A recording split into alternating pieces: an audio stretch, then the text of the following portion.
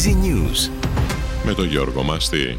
25,6 εκατομμύρια ευρώ έχουν καταβληθεί σε 4.470 νοικοκυριά που επλήγησαν από την κακοκαιρία, όπως δήλωσε η Υφυπουργός Κλιματικής Κρίσης και Πολιτικής Προστασίας Χρήστος Τριαντόπουλος από το Συντονιστικό Κέντρο Επιχειρήσεων στη Λάρισα.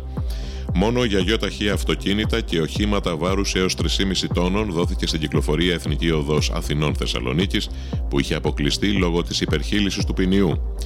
Ένας 68χρονος πυροβόλησε με καραμπίνα και σκότωσε έναν 39χρονο υπάλληλο πάρκινγκ, πατέρα 3 παιδιών, στην οδό Πραξιτέλου στον Πειραιά. Σύμφωνα με πληροφορίες, οι 2 άνδρες είχαν νωρίτερα έντονη λογομαχία.